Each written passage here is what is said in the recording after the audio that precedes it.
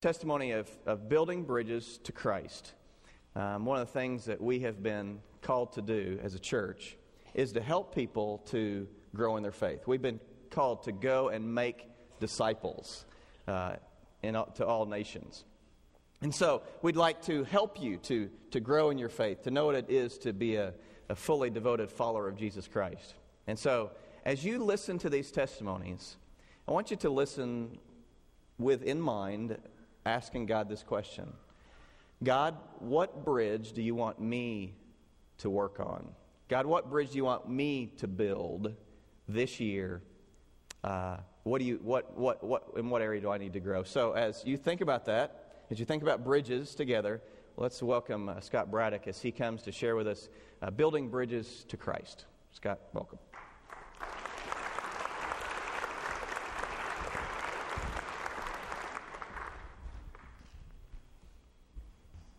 Hi.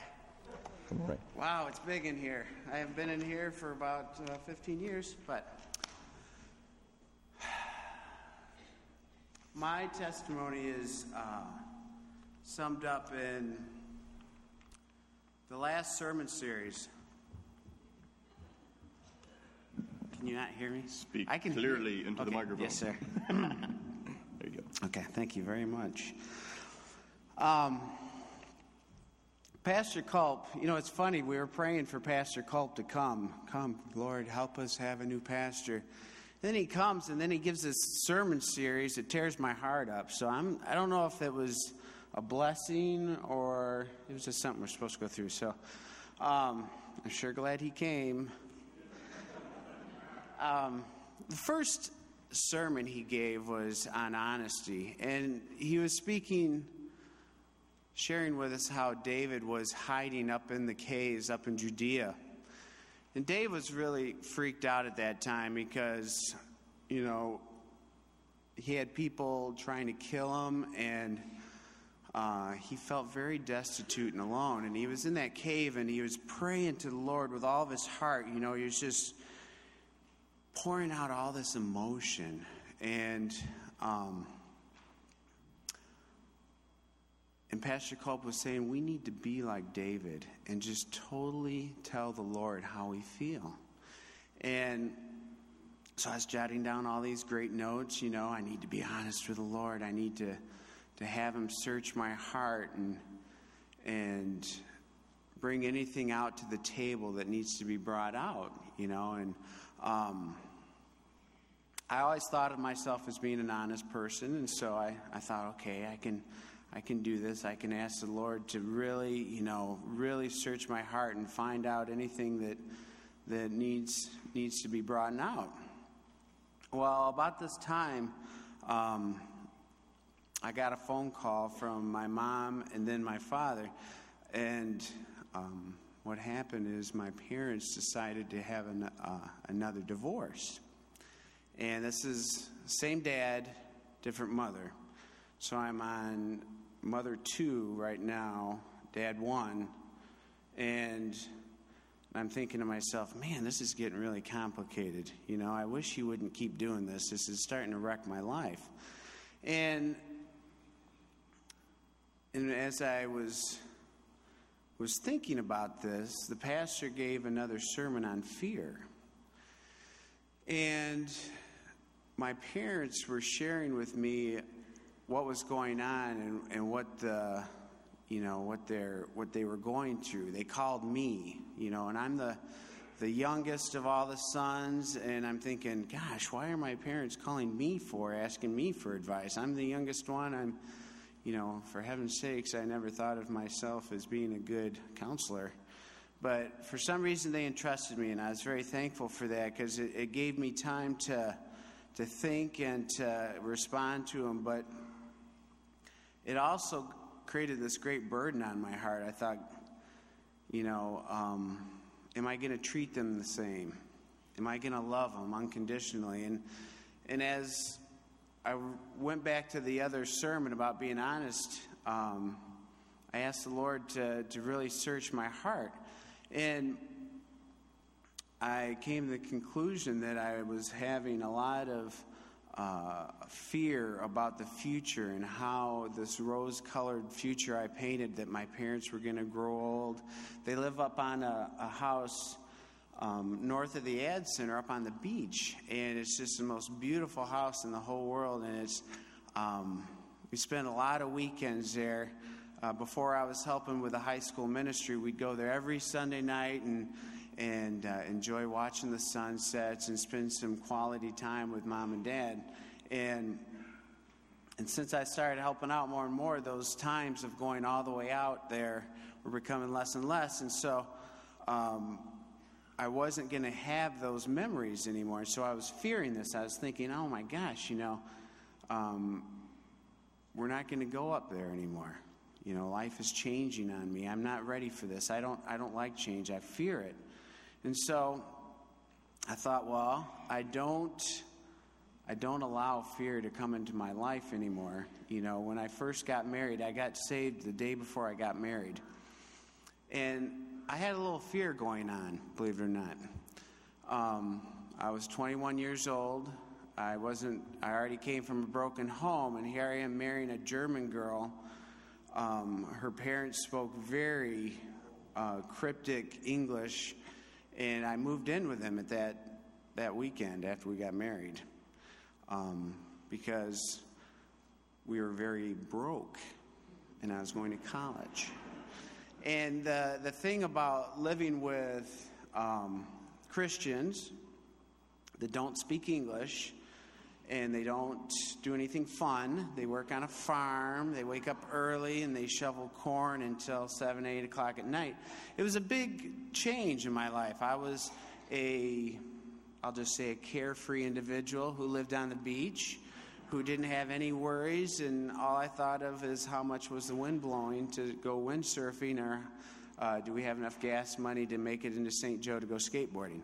That was my life pretty much. And then all of a sudden, I'm getting married. I have to go to college and do all these things I need to do. But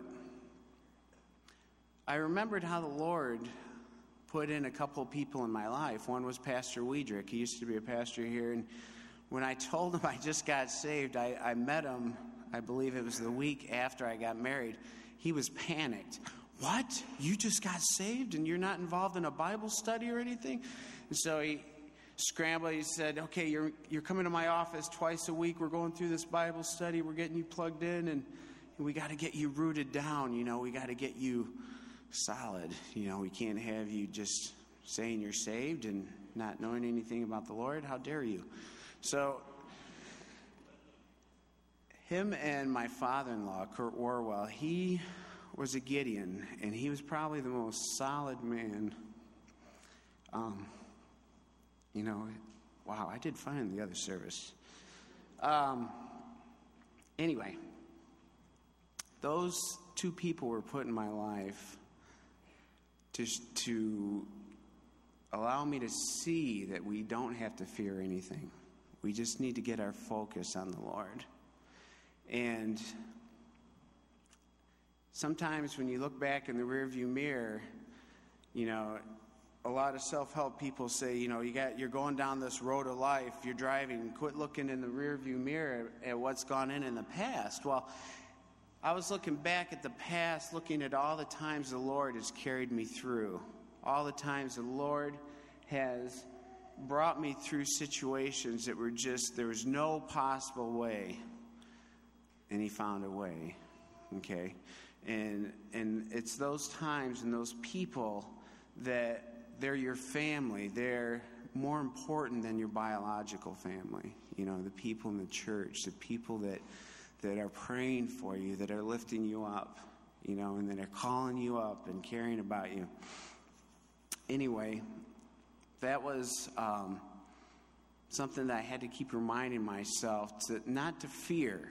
If the Lord brought, people like Kenneth Wiedrick, who was a Canadian, for heaven's sakes, if he could go through life with all those kids and not have fear, then I could do it too. It was something that I just needed to remember, that the Lord was with me. And the next sermon the pastor gave was on anger.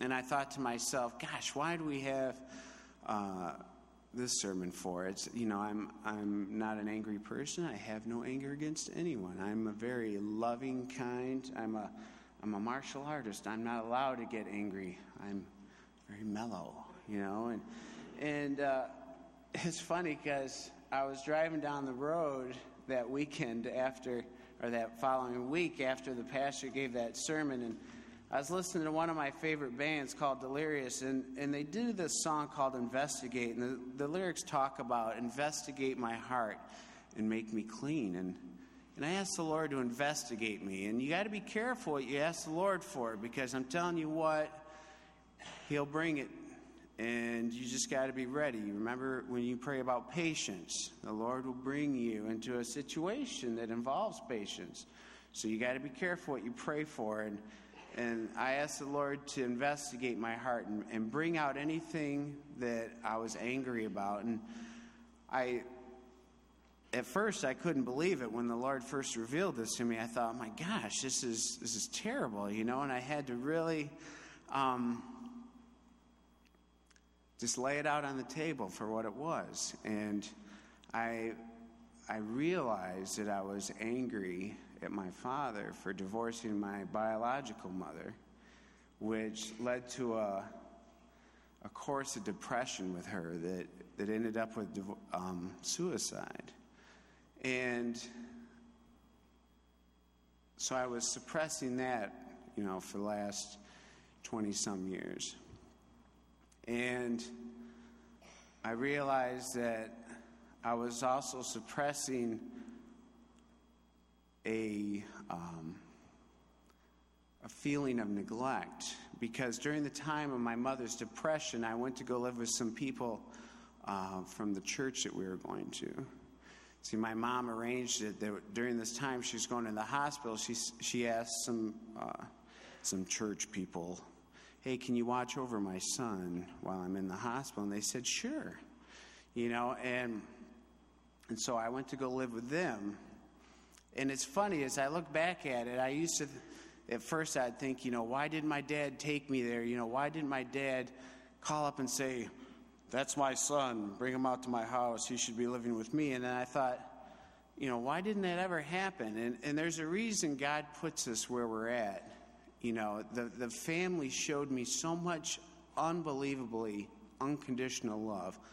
I was not their biological child, but yet they showed me so much love and Christ's love. And that was the thing that my mom wanted to make sure, is that my spiritual side was taken care of.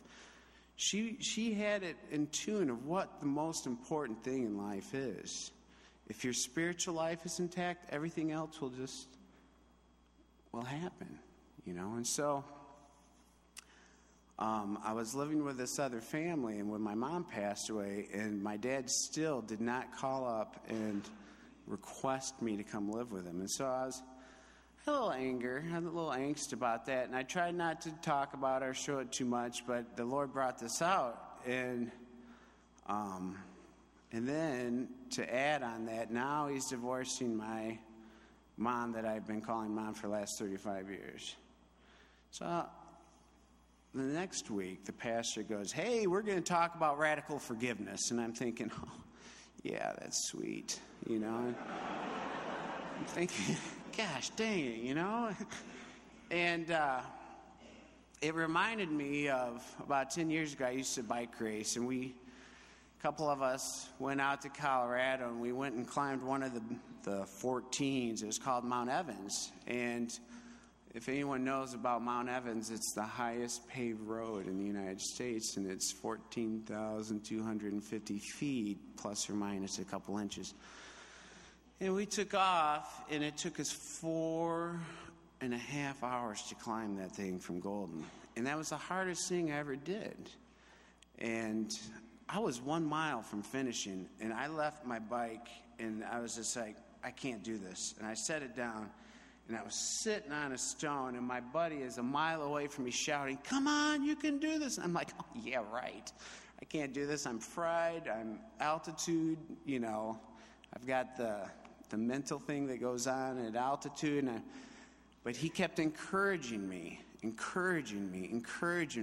I got back on that bike 5 miles an hour into that 14-mile headwind and did the final switchbacks to get to the very top. And yeah, that was one of the hardest things I've ever done. And when the pastor brought out that sermon, you have two ways in life. You can hold on to that pain and be bitter, or you can forgive and have peace. And so here I am with this table with all this mess, and I need to just walk away from it. You know, it was the toughest thing I ever did, and during that time it was funny because my dad called up, and my dad's got 2 hearing aids. He calls up, "Son, I want to come over and make you pizza." I said, "I'm sorry, what'd you say? You don't cook, Dad. I've known you for 45 years. You don't." "I cook. Honest, I do. And I'm making you pizza." And I'm thinking, okay, this is going to be the worst tasting pizza I've ever tasted in my entire life. Well, my dad's a big health freak, and so he brought over this gluten-free pizza. And I'm thinking, okay, whatever, Dad. It's, I need to get over this and stuff. And so I was starting to have all this anxiety, and then the pastor sermon just kept playing in my head, and I was thinking, man, I just got to get over this and move on in life. And then it came to the conclusion that I also needed not only get over it, but I need to walk towards my dad. I need not to always go towards the most pleasant situation, but I need to make this a pleasant situation. I need to make my father something that I gravitate towards, instead of, just being okay with it, And so I prayed and prayed and prayed, and I shared with a couple of people at work, and they were praying for me, and all of a sudden I just had this sense of peace. And when he came over, we had the best gluten-free pizza I've ever had in my entire life, and it was the best interaction. And it was all because the Lord, the Lord was building a bridge between my father and I that never really existed. And it wouldn't have existed if Pastor Culp wouldn't have shared from what the Lord was telling him. And so we always have to be open to the hard road. It may not be the funnest, but it's the best for us, and we have to be obedient. And so I just thank you for letting me share.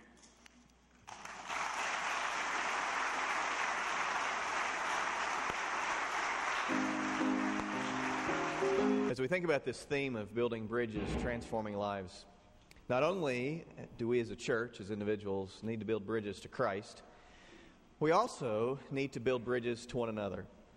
This next testimony helps us to be reminded that God's purpose and God's best for us is not that we would go through life alone. Not that we would, when difficult times come, that we would pull ourselves up by our bootstraps, that we would just have a stiff upper lip, all those cliches, that we would just do that and try to, within our own selves, have the strength to get through those difficult times. But God put us in community with one another. God brought you to this church, not so that you would come in and go out with no one knowing you, but He wants you to know fellowship. He wants you to be known by people. He wants you to do life with us. That's why you're here. And so life is best done as a group. It's best done in relationship.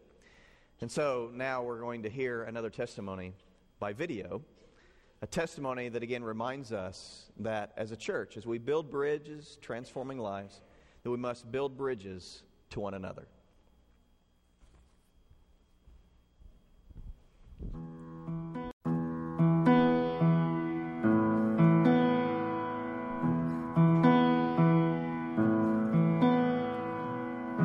When clouds veil sun and disaster comes, oh my soul, oh my soul. When waters rise and hope takes flight, oh my soul, oh my soul. It's the most unbelievable experience I've ever had. You know, to have what I have and to sense the prayers of the people in the church. You know, I mean, to physically feel them. People will not understand what I'm talking about because they've never felt them. I have physically felt them.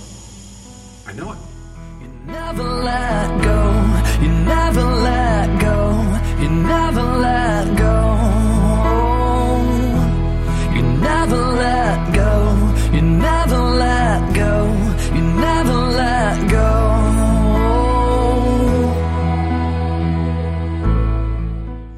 When I got to the hospital, I had 6 hours to live. That's how sick I was. They told my wife that you might want to get the kids together because he's going downhill and he's probably not going to make it. That's interesting because that same day that that particular thing happened was the day that it was announced in the church that I was in the hospital, so that the people in the church could finally start praying for me. It was after that I started making a turn for the better. Oh, my soul. Oh, my soul.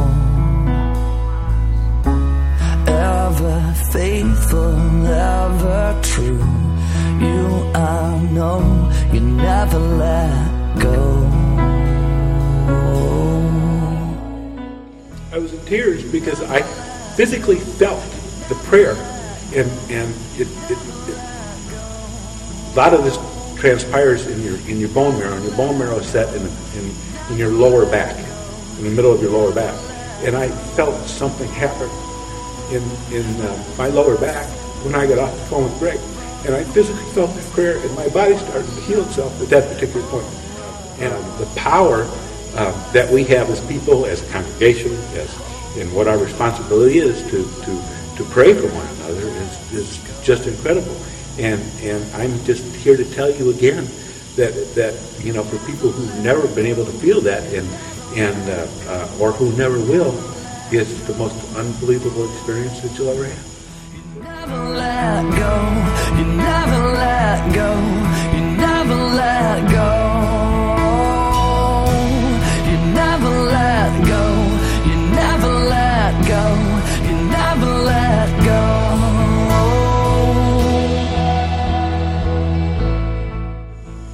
And for my healing, I'm grateful to God for everything that He's done, but I'm grateful for the people in the church for being obedient to pray to Him for the healing that I received. And so I don't know where this journey is going to take me. I just know that I'm open for Him to take me wherever He wants me to go with this. You know, if I'm going to help somebody else, if somebody's going to be in my shoes someday and I can walk them through it, you know, I'm certainly glad to do that.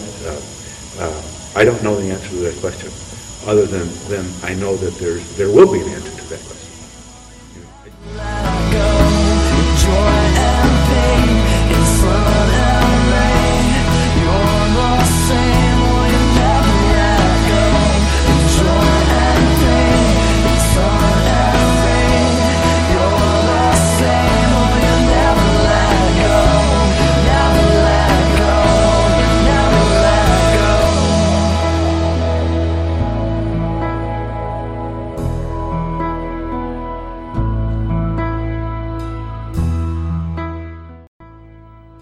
We need to build bridges to Christ, being growing in our relationship with Him. Not only do we need to build bridges to one another, we also need to build bridges to our world.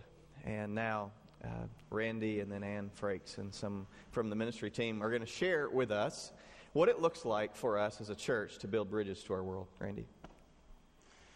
I'm usually up here telling you what to read and where to go and stuff, but today I get to tell you a story, so I'm excited about that.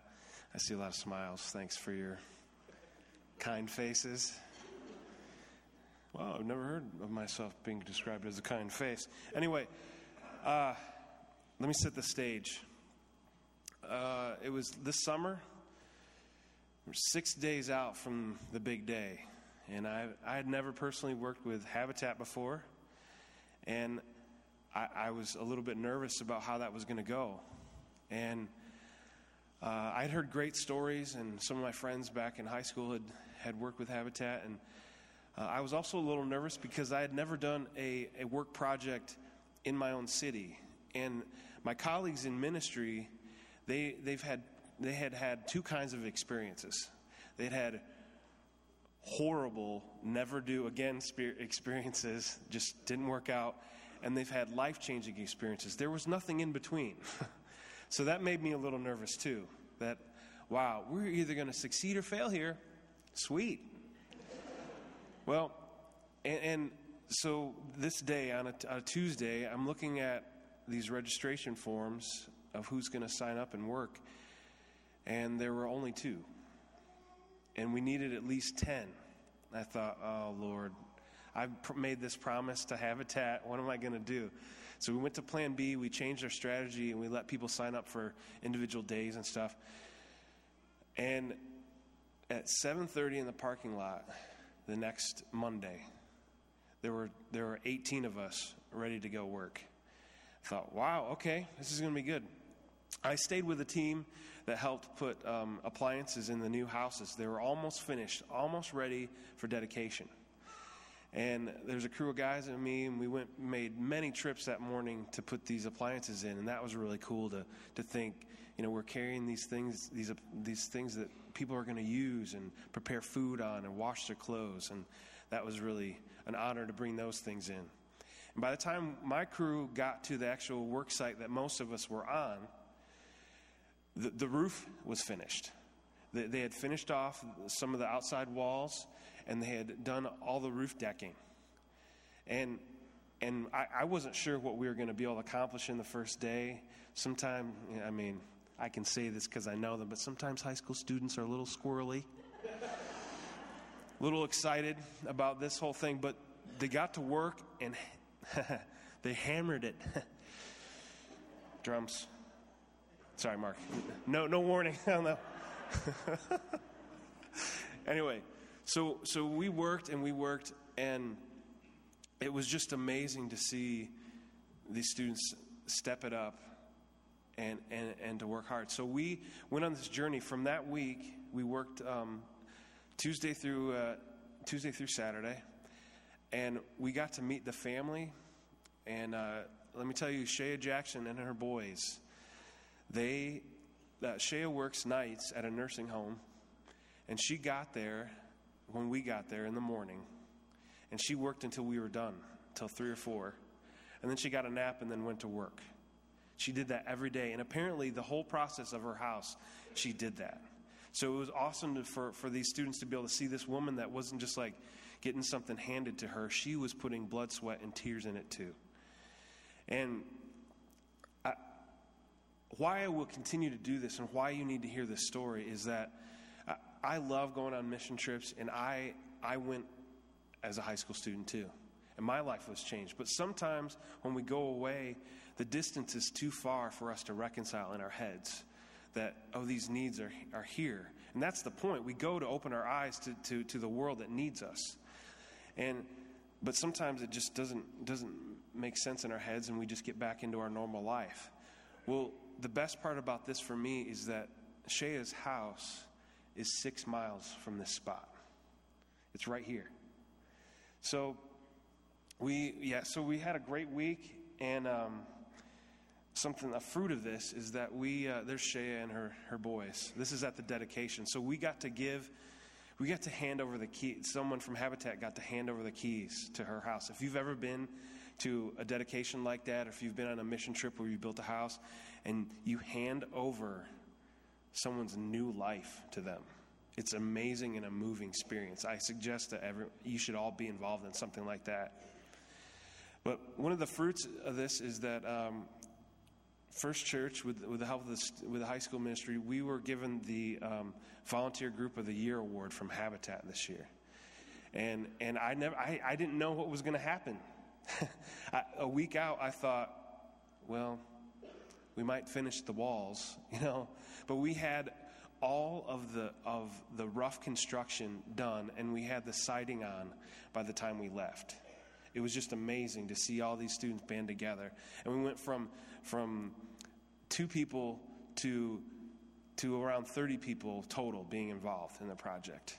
It was incredible. And that was something I said, okay, God, you're going to have to do this. I don't know what to do.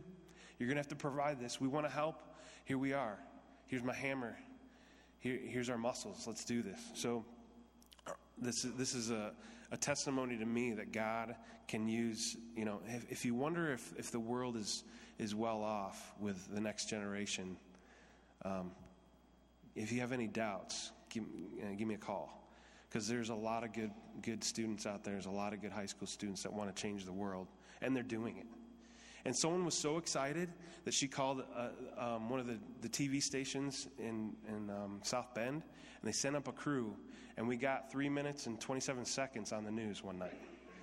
And it was they're real tight with their time. Out of 4 hours of filming, we got 3 minutes and crazy. Anyway, but God moved in high school students, and he reminded me, and now their eyes are open to what is around them. 6 miles away, maybe their neighbor, maybe their locker partner, maybe their teacher or their coach needs to be served, and there's a serving opportunity right here, right next to you, wherever you are.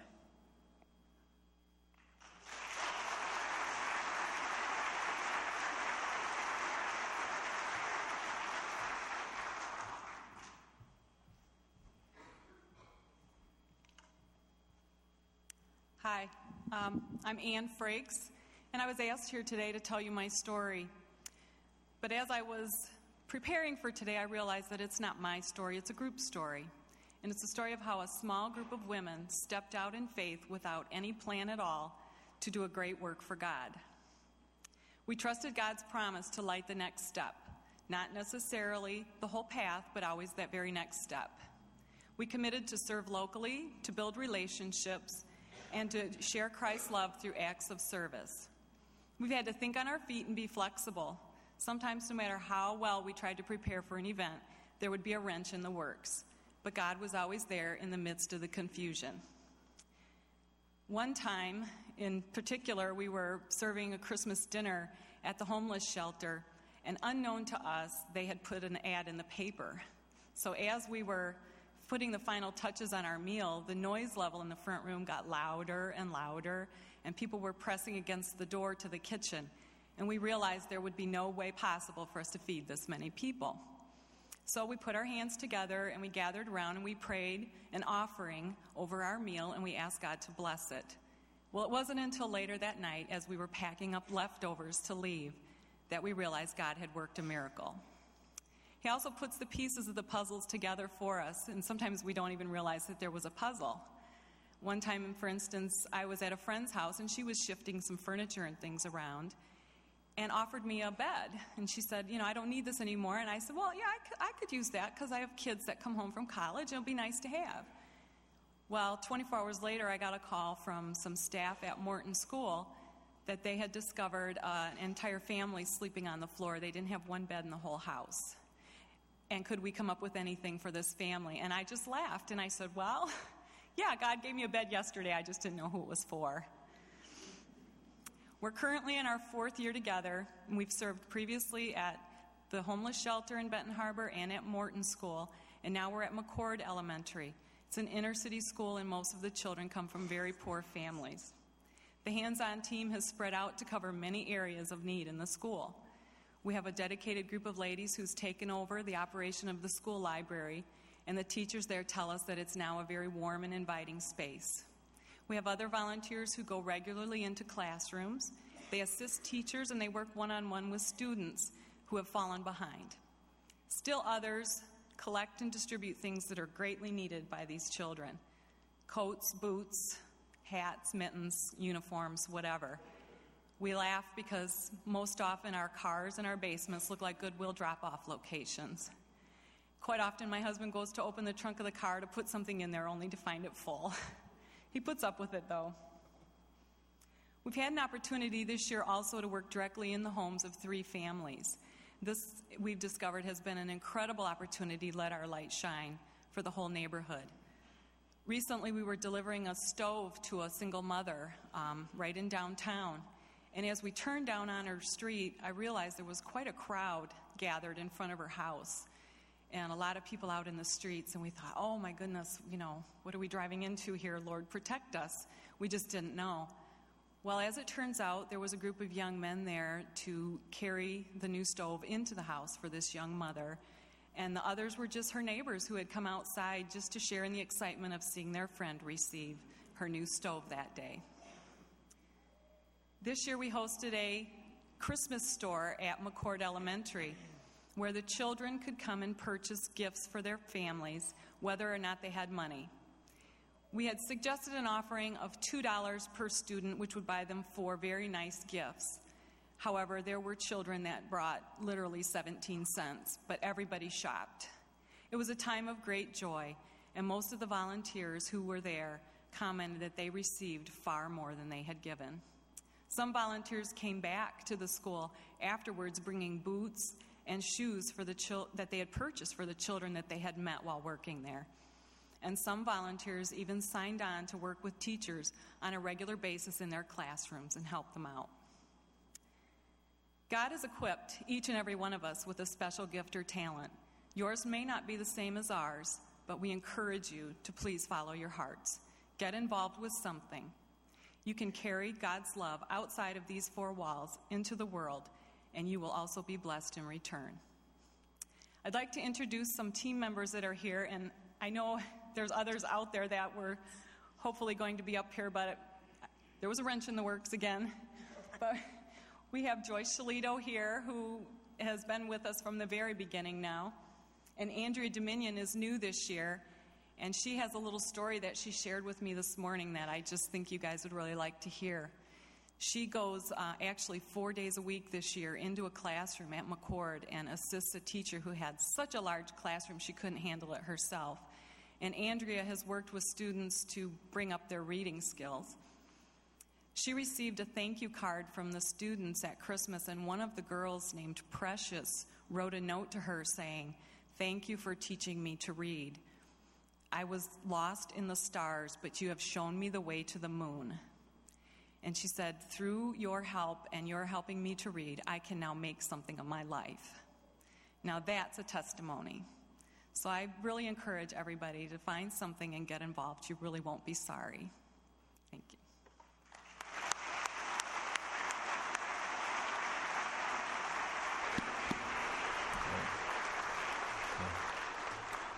So not only are we to build bridges to Christ, to one another, but we have been called to build bridges to our world.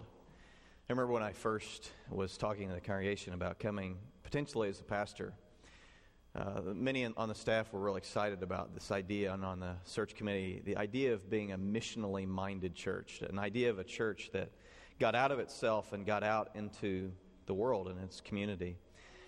And as I talked to them, I was excited. Yeah, a church that is excited about what it could do in the future.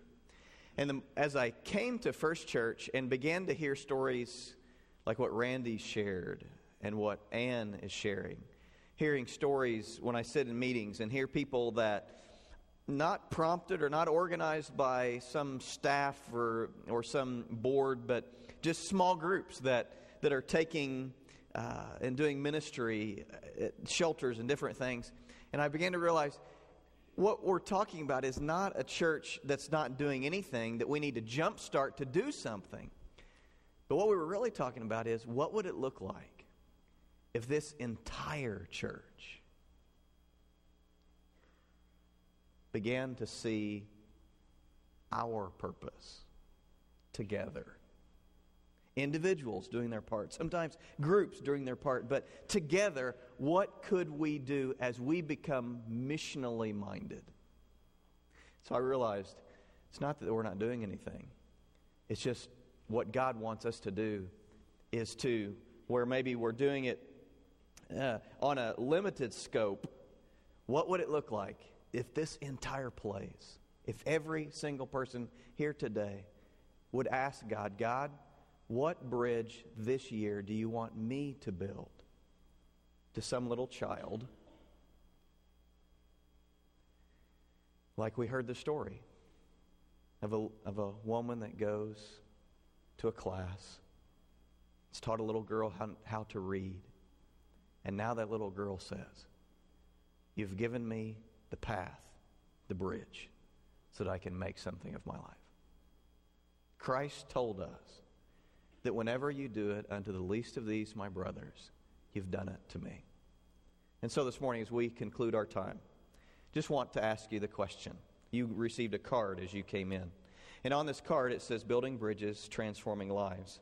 And take that card out, and there's pins in the pew there in front of you. And I want to ask you to, as we worship, and so if our worship team come out, during this time of worship, and if our ushers could go ahead, and we've got some, we're going to put some baskets out for you, or you can put them along the pews or the altars here in the front. And during this time of response, I want to ask you to talk to God about what bridge He wants you to build this coming year.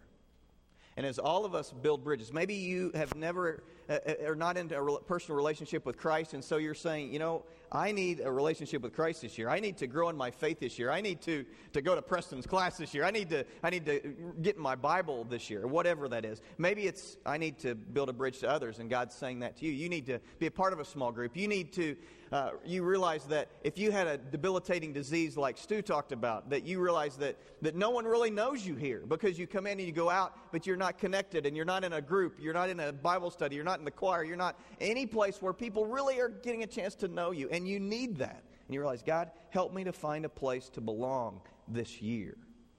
Or maybe you've been prompted by these stories, and you have been a consumer. And this year you realize, God, I don't want to just be a consumer. I want my life to make a difference in someone else's life. And so you could write that down. But whatever it is, as we respond, as we sing, I'm going to ask you to take this card, and you can either put it at the altar, or you can put it in one of the plates or the places in the upstairs or down here.